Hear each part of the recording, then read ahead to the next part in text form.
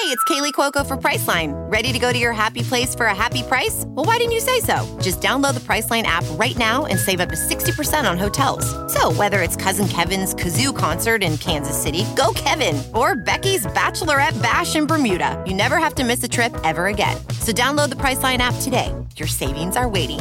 Go to your happy place for a happy price. Go to your happy price, Priceline. Quidditch is a sport played by witches and wizards in the Harry Potter book series. For those who stubbornly decide to continue living under a rock, the titular Harry Potter plays this sport, flying a magical broomstick and trying to catch a small flying golden ball with wings called a snitch. In attempting to do so, he nearly dies about 1,000,000 times. Muggles, or non-magic folk in the Harry Potter universe, also play this game in the real world, sans flying broomsticks, unfortunately. One of my good friends, Clara Plutzer, is a beater for the New York University Quidditch team, and joined me to talk about how it translates from Hogwarts to New York City. You're listening to The Ocho.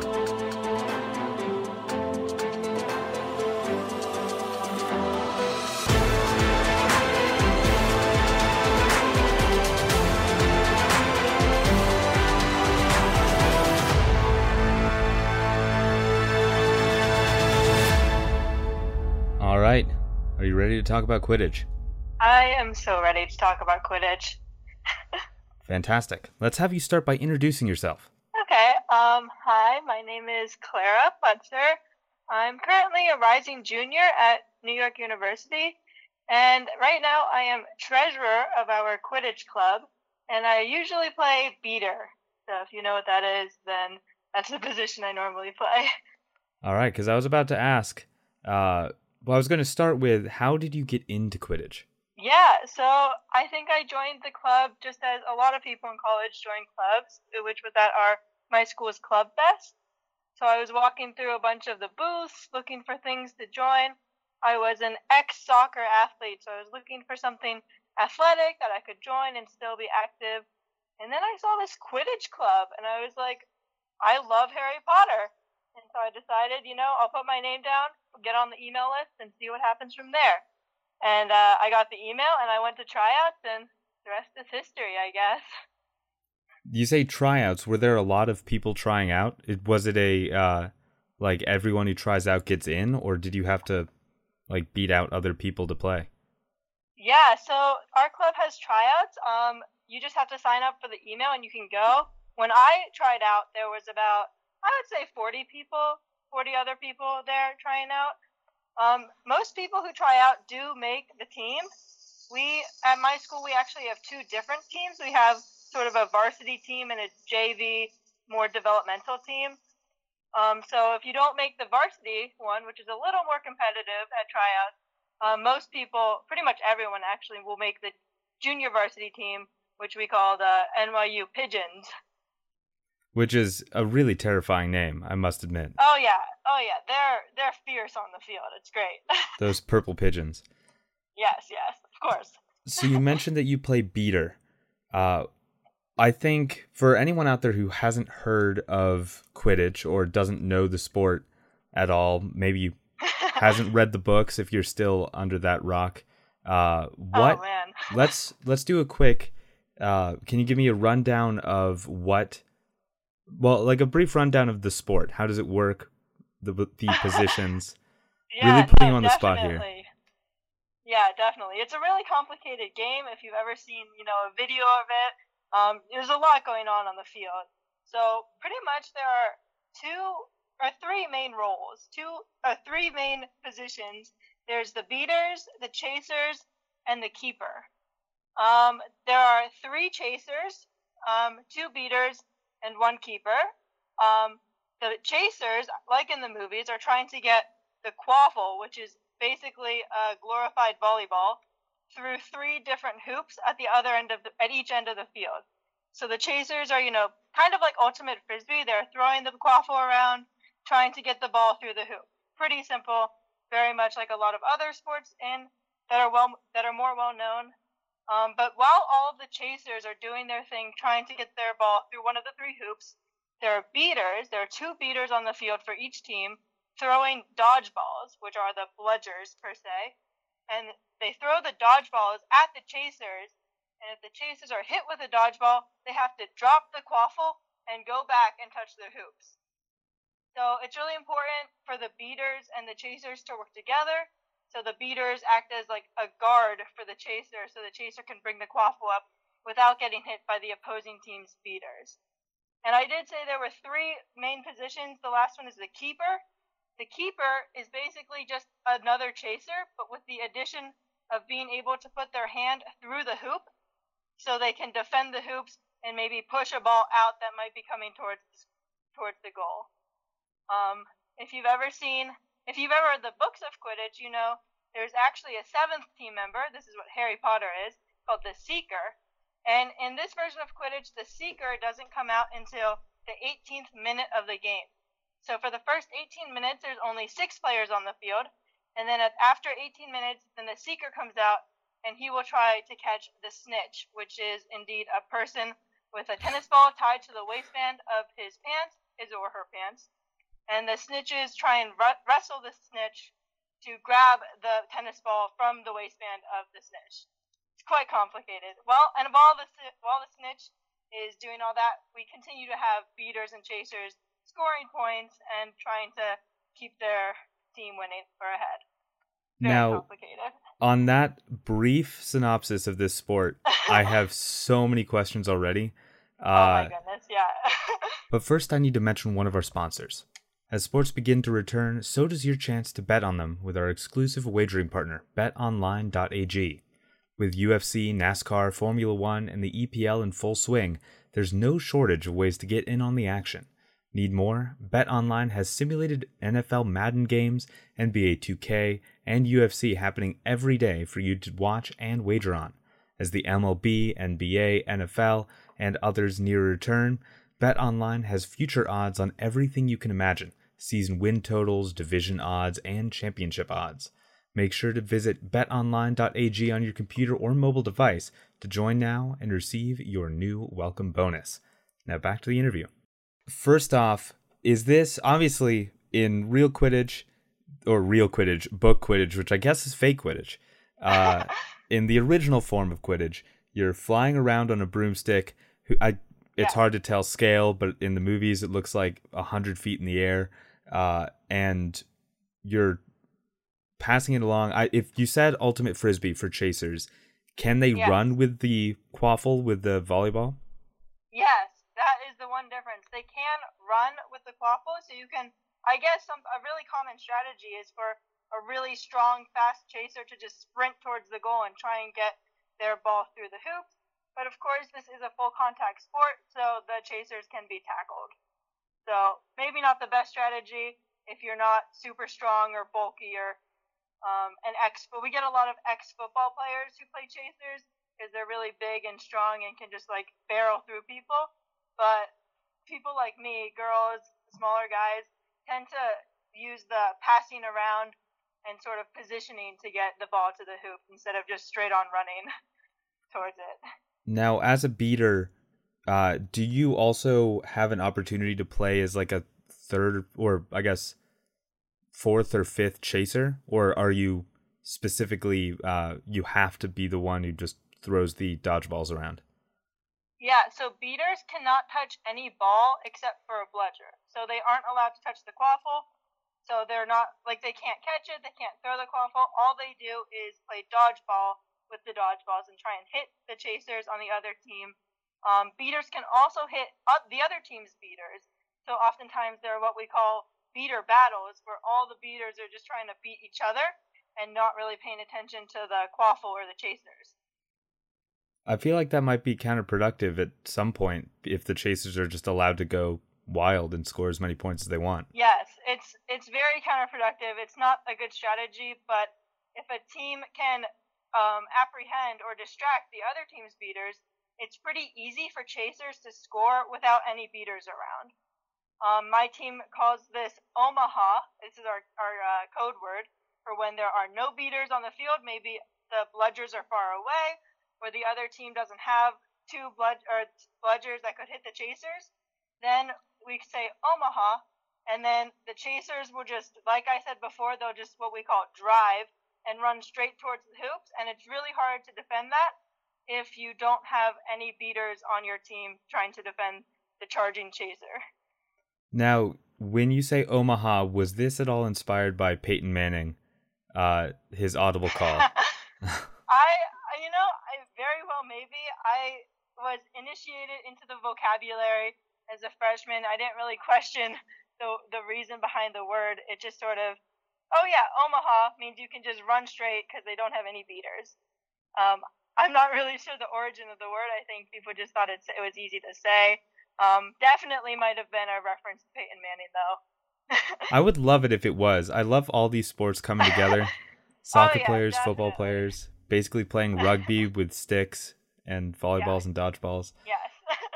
Now, in real, I keep saying real. In Harry Potter, Harry Potter Quidditch, the beaters have sticks. They have bats that they have to hit the bludgers with, and obviously the bludgers are hard, as far as I can tell. I think that's how Harry Potter breaks his arm in one of them. Harry Potter had a rough time playing Quidditch. Yeah, poor kid. A lot of injuries. Do you have to use a bat, or do you just throw the dodgeballs? So we don't use bats as a beater. You mainly just throw the bludger or the dodgeball at each other. You can catch other dodgeballs, so if you catch them, then it's yours and you get to keep it. But yeah, if you touch the bludger, but you don't catch it, then you're beat. So if the ball hits your arm and hits the ground, then you're beat and you have to go back and touch your hoops. So you can't really knock it out or misdirect it in any way unless you catch it, because if you drop it and it touches you, then you're beat and you have to go back. Can the beaters attack the chaser, or are the chasers just doing their own thing? Attack, you mean like tackle, or attack, you mean throw the bludger at them? Yes. Yeah, okay, so beaters, their sole purpose is to beat the chasers. So they are trying to throw that dodgeball at the other team's chasers. They are not, however, allowed to tackle other chasers. That we leave that to the chasers tackle chasers. Beaters don't tackle chasers. But beaters can tackle other beaters. So the way it works is there are 4 beaters, right? 2 per team, but there's only 3 dodgeballs. So there's always one person who doesn't have one. And that person is trying to steal it from the other team. And so that happens either by the beater pair working together and maybe beating another beater so they drop their dodgeball, or they can do it by just trying to literally forcibly rip the ball out of someone's hand. And that gets a little physical sometimes. This game sounds so much more violent already than the fantasy world of Harry Potter. Well, never mind. Now that I think about it, we already mentioned the fact that Harry Potter got injured several times. So there are quite a few injuries, a lot of concussions. One of my friends tore her ACL. It's very difficult, especially since this game is co-ed. You get a lot of 200-pound guys barreling down 120-pound girls, and it does result in a lot of injuries, especially for the smaller players. So when you score a quaffle, how many points do you get? Yeah, so the quaffle, you get 10 points for every time it goes to the hoop. I don't know why it's not 1. I think that's something that they wanted to just take from the books, because in the books it's 10. And so we just sort of adopted that scoring system into the real-life game. And so, yeah, every time the quaffle goes through, it's 10 points. And every time, or when you catch the snitch, that's 150 points, if I remember correctly? Yep, it would be 150 points in the books and the movies. In real-life Quidditch, or this Quidditch that I play in college, it's actually only 30 points, which is a pretty stark difference. Yeah, that is a stark difference. But I think one of the reasons it's only 30 is, so there's this what we call in range. So say the score is 60 to 70. Then that would be considered in range, because if either team caught the snitch, they would win. Or even though one team is behind at the moment. So that really adds another level of strategy to the game. If say you're losing by 40 points, so it's 60 to 20. if you catch the snitch, you're going to lose anyway. That's what we call a suicide catch. So in that situation, you could have one of the common strategies is to have your seeker do what's called defensive seeking. That means they are standing in between the other team's seeker and the snitch, pretty much helping the snitch not be caught, to buy their chasers more time to try and get back up to what we call in range. So then when they do catch, they can ultimately win the game. Now, who is making these calls? Is there a coach on the sidelines, or who's the captain? Yeah, so that varies by team. My team, NYU, does not have a sort of hired coach or adult coach, if you may. We have co-captains, which are elected every year, and they are the ones who, run practices. They organize all of the drills we do, and they also act as a coach for substitution and, strategy. As a club with the university, we also do have a president and a vice president. So the four of them working together, the president, vice president, and the two captains sort of act as this governing unit for the team, at least for my team. And so we elect one of them to be what's called a speaking coach, which means that one of those four people is the one talking to the referees. They're the ones who can question a call made by the referees.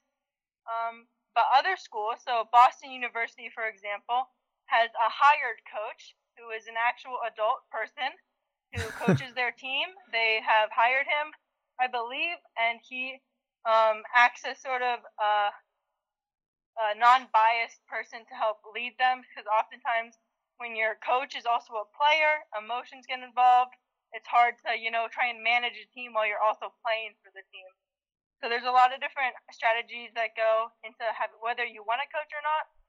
My team actually we want a coach. We're looking for a coach right now because we realized this past season that having your coach be a player is really just stressful and difficult and causes a lot of miscommunication. You need a real good Oliver Wood type if you're going to do that. Oliver Wood, yeah, we're looking for Oliver Wood.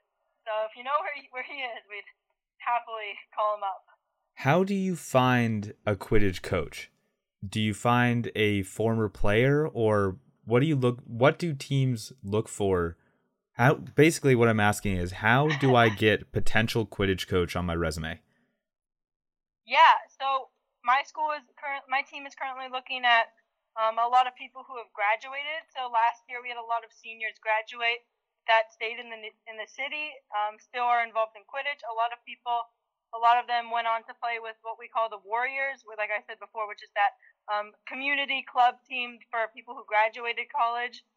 And so the Warriors are also New York City based. And so right now we're looking for one of them to sort of come back and help their alma mater out and sort of offer us their advanced wisdom and knowledge about the sport. But we haven't found one yet. A lot of them are busy right now, and right now we don't even know if the season's going to happen. So we've sort of put a pause on that. But a lot of the conversation about finding a coach last year and this past spring was, people who played for us, who know our team, and who are still involved in the community and the game at these club and higher post-college levels. So to be similar with the book version of Quidditch, there is a gender maximum rule, which you alluded to just now. Yes, yes. Would you mind explaining what the gender maximum rule is? Okay, yeah. So you have to have at least 2 players of a gender on the field at all times. That could be 4 girls and 2 guys, but more often than not, you usually have 4 guys on the field at once and 2 girls. And you cannot have on the field. You can't have all guys or all girls. You have to have at least 2 of the opposite one. So this makes it a little complicated. So a lot of times people will have a female beater and a male beater, and then a female chaser, and then 2 male chasers. So sort of 1 girl in each of the positions. But what my team often likes to do is what we call double male, which is where we have 2 female chasers and 2 male beaters. Because our strategy, the way we play, our beaters are the most important players on the field, and we like them to be maybe bigger, stronger guys who have stronger arms, maybe more accurate, maybe know the strategy a little bit better. So that sort of the dynamic of the genders really is important in terms of, the physicality differences between the genders and also just strategy, where to put people when. So with obviously with the chasers and the beaters, you want someone who's good at throwing, fast, good at passing and catching. With the seekers, what is the strategy there? Yeah, so there's a lot of different strategies a lot of teams take. I've seen teams have a really small, fast endurance runner as a seeker, or not a seeker, as a snitch. Oh my goodness, I misspoke. But for seekers are the people trying to catch the snitch. They are oftentimes really muscly, think like ex-wrestlers, really strong guys who can just sort of wrestle the snitch to the ground and maybe pull the tennis ball out from the waistband. My team has a really our seeker is pretty small for a seeker. He's shorter than I am, and I'm 5'4". But he is so agile, so fast. He just runs around them, jumps over top, sneaks behind them, and gets the snitch pretty much every time he's out there. So yeah, snitches or seekers really have to be agile, fast, really good at like body wrestling with other people who are maybe bigger than you at times. Yeah, I could never play seeker ever. It's so scary to me. That's really interesting because I would expect the opposite. When I think of a seeker, I guess my next question would be about the snitch. But when I think about the seeker, you'd think that you want someone fast who's good at catching up to someone. But I guess I hadn't considered the fact that you could just tackle the snitch. Yeah, the reason why our seekers have to be so muscly is because, as you were saying earlier, the snitch is oftentimes a really muscular guy as well. So instead of a lot of guys, get tired running around for a long time trying to be just running snitch, which sometimes happen. So most snitches prefer to be just stand their ground like a ox or a mule, and they just sort of use their arms and push on the seeker's shoulders, pull them back, get low to the ground, and like really wrestle them to the ground basically so that they don't catch the snitch. Which is why our seekers then have to be, equally as muscly, maybe agile, able to wrestle the snitch. And for a long time too, a lot of times the snitches are not caught by the seeker for at least, I don't know, I've seen games go to like half an hour, and remember that the snitch comes out at 18 minutes. So that's about 15 minutes of just wrestling. So a lot of times my team has to rotate in different seekers because they just get so tired, putting all of their force and energy into trying to push this massive guy to the ground. Yeah, so I was going to ask with in Harry Potter, it's well known that the game does not end until the snitch is caught. And I believe that's the way it works in real life, I guess, too, right?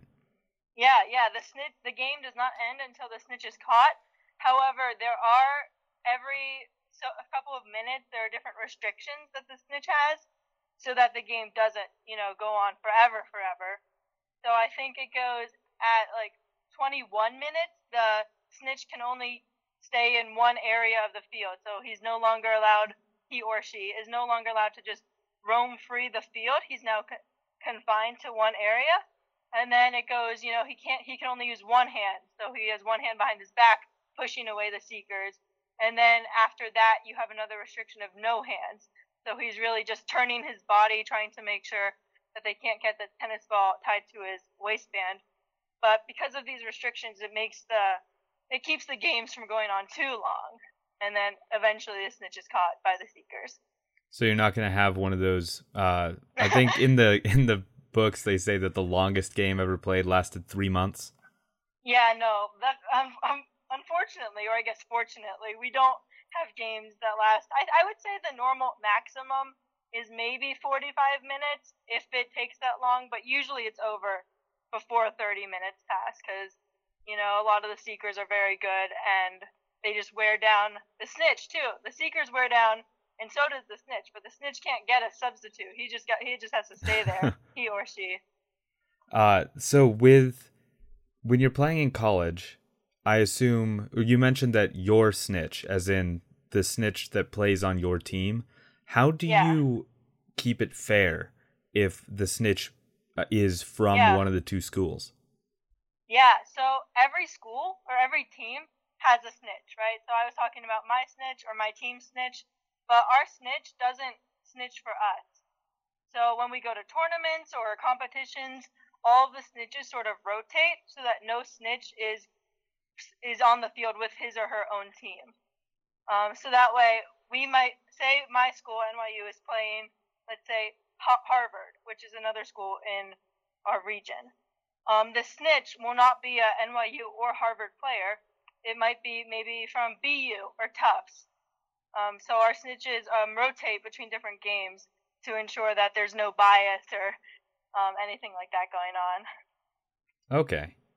And you also kind of alluded to this, but in the books, I know that the snitch can go literally anywhere. Somehow magically it doesn't go off and never return. But I assume the snitch isn't just allowed to run wherever it wants. I can imagine someone in bright yellow clothing with a tennis ball on their waistband just running through downtown New York. Yeah, fun story. So USQ, or the organization that created Quidditch, initially the rule was the snitch could go anywhere. So I've heard stories of a snitch, taking the Lexington Avenue subway up to a pizza joint, getting a pizza, coming back down to the game, and just being like, oh, 20 minutes has passed. Maybe I should go back and actually, do my job. But since I came to college, they have gotten rid of that and made it so the snitch is no longer allowed to do that. I think that's unfortunate because I think it would be hilarious to see a snitch, go down, get a pretzel, and come back. I'm 100% with you. I would love not only to be a spectator at that game and just watch the snitch leave and not come back for like an hour. It sounds hilarious. I'm so upset they got rid of it. But yeah, now the snitch is only allowed to stay on the field, unfortunately. But that way, it makes him easier to get caught, him or her.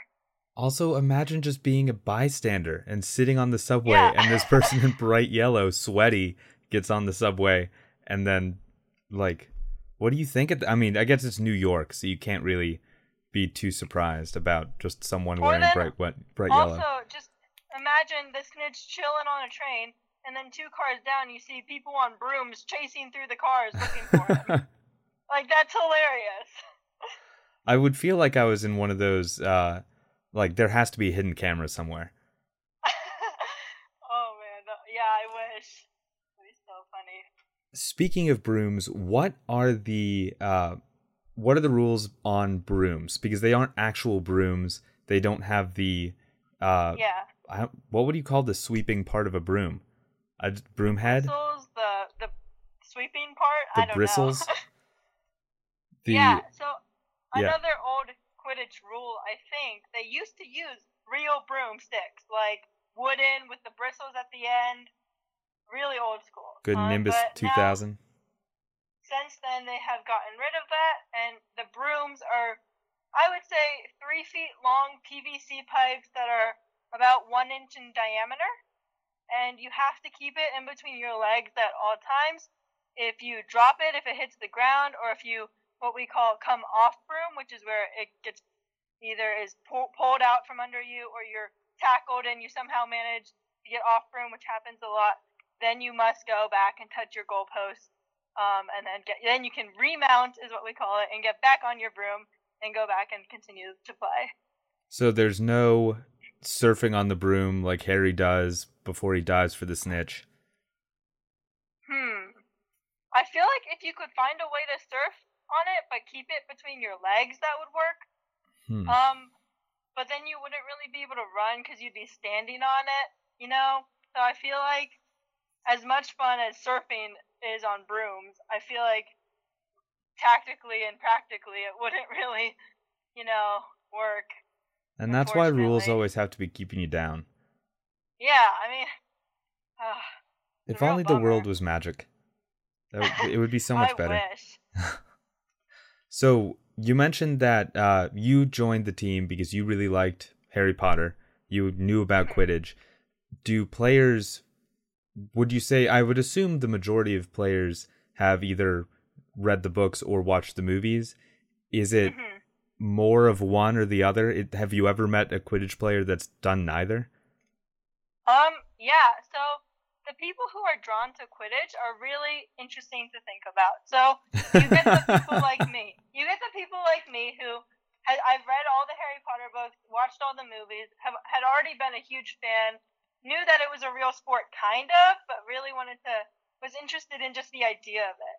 But then we also have people, so there are people on my team who have not watched the movie or read the books, and these people are often, ex-athletes, so we get a lot of lacrosse, football, basketball players who didn't want to do varsity sports in college, but still really wanted that, physicality, team mentality. So these people, maybe at our club fest, we have videos of Quidditch playing, so people can sort of see what it looks like as they're walking by. And sometimes we do get people who just watch the video and look and think, wow, that looks really physical and demanding, and I want to do that. I don't know what it is. I've never seen Harry Potter, not a Harry Potter fan even. I just really want that, team bonding and team mentality and the physicalness and the running. It really attracts a wide variety of people. The reason that I started this podcast is because whenever I learn about niche sports, I always immediately want to start playing them. Like, I really want to go try Quidditch now. But, so, do you think that or is there ever a moment where, like in soccer or basketball, have you ever heard I wanted to be Harry Potter this time, like I want to be Michael Jordan, or I wanted to be Cristiano Ronaldo? Do people have jerseys for their favorite Harry Potter, like fictional Quidditch player? Yeah, not so much. We kind of, as a community, we are well aware that we, are associated with the books and the fandom and the movies. But we don't really compare our sport to the movie sport or the book sport, just because it is, like we've been talking about, so different than what the books describe it as. So, but oftentimes we do. So Quidditch is a relatively new sport or new club that's sort of just beginning to take off in the college and no pun intended, in the college world. So there is such a thing as we do have a U.S. national Quidditch team. It's a real thing. I don't know who they play, but I know they exist. Well, they have to play the English national team. I mean, that's the team that Harry Potter would play for. You're right. I'll bet they play the English people. But they're sort of, I think, who a lot of people in college kind of look up to. I personally know one person on the national team right now, not very well, but she's still someone that, I look up to just as a, athlete and as a person who's, finished college and still was playing Quidditch after college and really is so good at it as well. So I think instead of, aspiring to be Harry Potter, we have a lot of people, aspiring to maybe join the national team or join a club team or something like that after college. And who is this person that you know on the national team? I don't know her last name, but her name is Lindsay. She plays for the Warriors, I believe, and the Warriors are sort of the club based New York City team. So all we've been talking about right now is college Quidditch, but once those first people graduated from college playing Quidditch, they didn't want to stop, so they formed this club college division called MLQ, Major League Quidditch, I believe. And these are club teams, all people graduated from college who, still wanted to play. They still go to the nationals that we go to, still go to regionals. And then some members of these club teams are on the national team. And there's this one girl, I think her name is Lindsay, and she is on the Warriors. And I see her at our practices because my NYU Quidditch and the Warriors, we often have a lot of overlap, people graduating my school and going on to that club team. So they're sort of like the big brothers, I guess, of our team, the people that are mentors, the people we look up to. And one of those girls is, I believe, on the national team. That's awesome. I wish I knew her last name, but yeah. I looked up Major League Quidditch a little bit. I was talking to you about this earlier, and I've already decided my team is always the Boston team because that's where my family is from. The Boston Knight Riders are my team. I have no idea who plays for them except for my new official player, Michael Soup Shinavy, because the only player that I could find with a nickname, his nickname is Soup, and I want to know why. I love Soup. I'm sure you could find out why very easily. Just, a lot of Michael, hit me up. Let me know. Or sorry, Soup. Yeah, a lot of the Quidditch community is on Facebook. We use Facebook pages and groups to sort of have information posted about the community. So I'm sure you could go on there. There's this Facebook page. You could probably look it up. It's called AQD, American Quidditch Discussion. I'm in it. A lot of people on my team are on it. And it's sort of where anyone can post anything about the Quidditch world. Anything from, what do we do about gender non-conforming players to, hey, did you catch that game last night? It was super cool. So it's a wide range of people and a wide range of discussions, but I highly recommend looking into that for more, information on just what's going on. And maybe you could find your Boston player on there. Awesome. I really hope he's on there because I will definitely talk to him. I want to know some of your life highlights playing Quidditch. Either things that you've done or things that you've seen. Okay. I'm trying to think. Well, one of the things that I was super, proud of and super memorable for me was when I was a freshman and I tried out for Quidditch. I was the only freshman to make it on the varsity team. Nice. I was really excited about that. I was really nervous going into the tryouts. Had no idea what I was doing, but I guess they saw something in me, some spark of joy. I'm not really sure, but some magic, you might say. Yeah, some magic even. But I was able to make it on the varsity team, which is at my school called NYU Thunder, and I was able to in April travel to our nationals tournament, which was in Austin, Texas. So that was sort of my first introduction to college sports and college traveling with the team, and that whole trip was just so memorable for me in so many ways. We made it to the Final Four in the country, losing to California, Berkeley, I believe. But just being in that environment and seeing all of these seniors and upperclassmen get so passionate for this sport.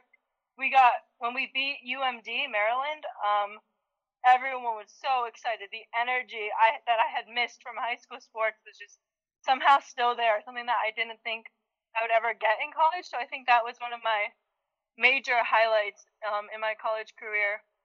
I would say the other one would be my first goal that I scored in an actual Quidditch game. Like I said, I am a beater I started out as a beater, but a lot of times we sort of switch positions based on gender. Maybe you need an extra girl to go in or something like that. So one of the times that I was in as a chaser, which is the people who try and score the quaffle in the hoops, I just remember a good strategy for girls, or small girls, and as chasers is what we like to call the cherry pickers, which is exactly as it sounds. You just stand by one of the hoops at the end, and you just sort of stand there, and someone passes it to you, and you can go whoop and put it right in. And so that's what I did, and it was a game against Tufts University, and oh my gosh, everyone was cheering my name. I felt so happy. I was so proud of myself because I think this was last year also, so I had gone a full year not scoring anything, not really feeling like I was contributing anything, and then I scored that goal, and I was like, yes, I have done something important. I got our team up a point.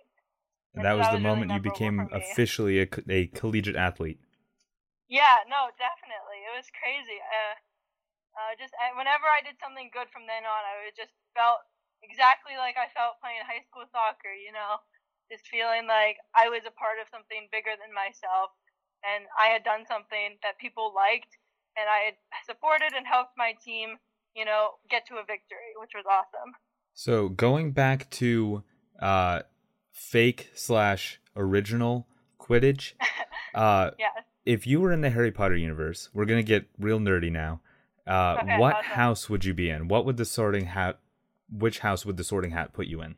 Which house? Oh my goodness. I have indeed, as a really religious Harry Potter nerd and fanatic, I have indeed taken the Pottermore sorting test, and I am, I don't know if you'd expect this, Tommy, but I am indeed a Ravenclaw. I was going to say either Ravenclaw or Gryffindor were my two guesses. Yeah, I'm a solid Ravenclaw. Knowledge, wisdom, that's all me. I approve. And so was your favorite Quidditch player in the books from Ravenclaw? No, actually, surprisingly, my favorite Quidditch player was, what's his name? The guy who died, Cedric. Didn't he play Quidditch? Yes, Cedric Diggory. I believe he was a seeker, wasn't he? Or was he a captain? I don't know what he was, but teenage me just thought he was really attractive. Well, it's because he was my favorite player. It's because he also played Robert Pattinson. Wasn't it Robert Pattinson who played Cedric Diggory? Oh yeah, he was in Twilight, right? Yeah. He was not Jacob, the other one. I don't know what the other. I was never a Twilight person, but yeah. He's the vampire boy that sparkles. Oh yeah, so attractive. Definitely my favorite Quidditch player in the Harry Potter world. I never had a favorite Quidditch player. My favorite Quidditch person was Lee Jordan, the Quidditch announcer. The announcer, yeah. I always wanted to be the announcer. I thought that would be such a cool job. That totally fits your personality as someone who's starting a podcast right now. Well, that and has a degree in broadcasting. Oh yeah, definitely. So we talked about the MLQ. Do you have any future plans on joining the Pro Scene?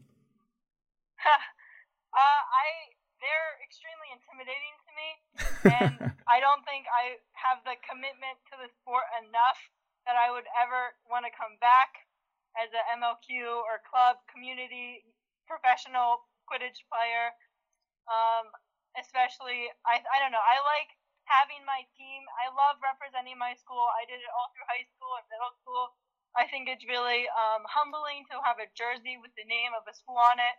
And so I don't think I would want to continue just playing for a club team because I don't feel that same sense of, identity and belonging as I do right now as a college player.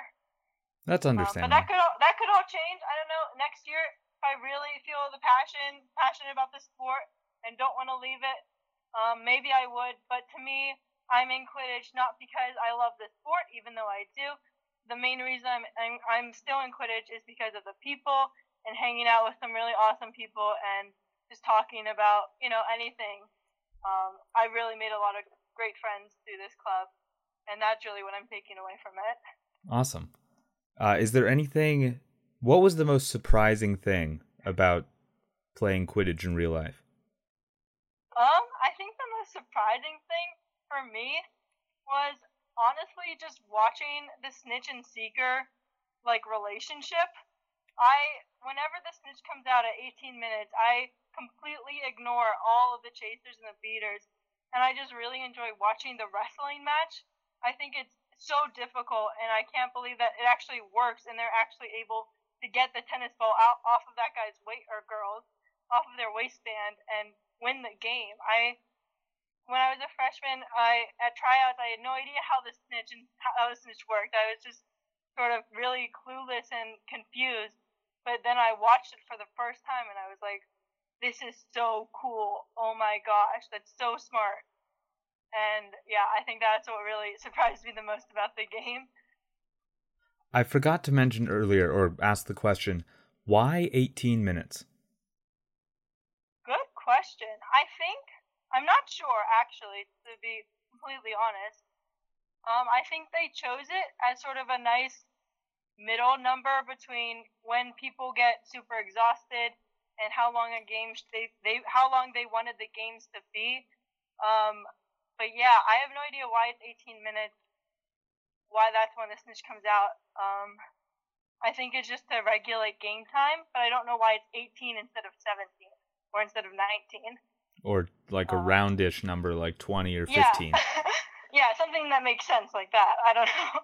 I think that's just Quidditch being Quidditch. call things quaffles and bludgers. Yeah, Bludger makes more sense than wacky. quaffle. Quaffle is just a made-up word. Bludgeoning makes sense. Yeah, I have no idea why J.K. Rowling called it a quaffle. I guess it just sounds really cool. Probably really got into the Q at the beginning and Quidditch, quaffle. Quidditch, quaffle, and then lost it from there because Q. Yeah. You can't go too far with Q. Yeah. Words with Q are just weird, as I'm sure you know. Yes, indeed. Now, is there anything else that you have that I haven't asked you that you would like to mention about Quidditch? The only thing I can say is sort of a promotion for my own sport. Definitely check out a Quidditch team. I know Penn State has a Quidditch team. I've seen them play. They're not very good, but you should definitely join. It's a great club. I highly recommend, stepping out of your comfort zone and really giving it a chance, because I think the people that you meet and the community that you join, it's just the tip of the iceberg, what I'm talking about here today. The community goes way deeper than I could ever, understand completely. And everyone is sort of learning as they're going, because it is, as I said, a relatively new sport. There's always something to learn, someone to talk to about the game or the community. And it's just a really, great way to be a college athlete, but still have, time on your hands to do schoolwork. I think if there's one thing I've noticed, it's that if you play a niche sport, the community is so much stronger because you're all in a kind of a weird situation together where everybody is that's not a real sport, and then only you all know. The bond of always having to answer the same questions about this crazy sport that you play, and just sort of acknowledging how crazy it is and accepting that it is what it is, and you shouldn't apologize for trying to explain it and failing because it's so complicated. That's just what it is, and it's really cool to just accept it and learn about it and try your best at playing it. Well, I apologize for asking you the same questions one more time. No, it's totally fine. I love answering the question. Every time I answer it, I get a little bit better and more coherent answering it. So it's good practice. Well, I'm glad. Thank you so much for joining me. Yeah, thank you so much for doing this. I'm excited to see what other cool niche sports you find. So. Oh, trust me, so am I. And that'll do it. Thank you so much for listening to this first episode of The Ocho, brought to you by the Armchair Media Network. My name is Tommy Butler. You can find me on the internet at Butler on the Air. And do check out what Claire said about all those different places to look up Quidditch, root for NYU if you can find it in your heart, or the Boston Knight Riders if you are a fan all of a sudden like I am. There are several other teams in the MLQ that you can look up to see who your hometown Quidditch team is. And other than that, subscribe to The Ocho wherever you get your podcasts, and we'll be back with more niche sports. I'll talk to you then.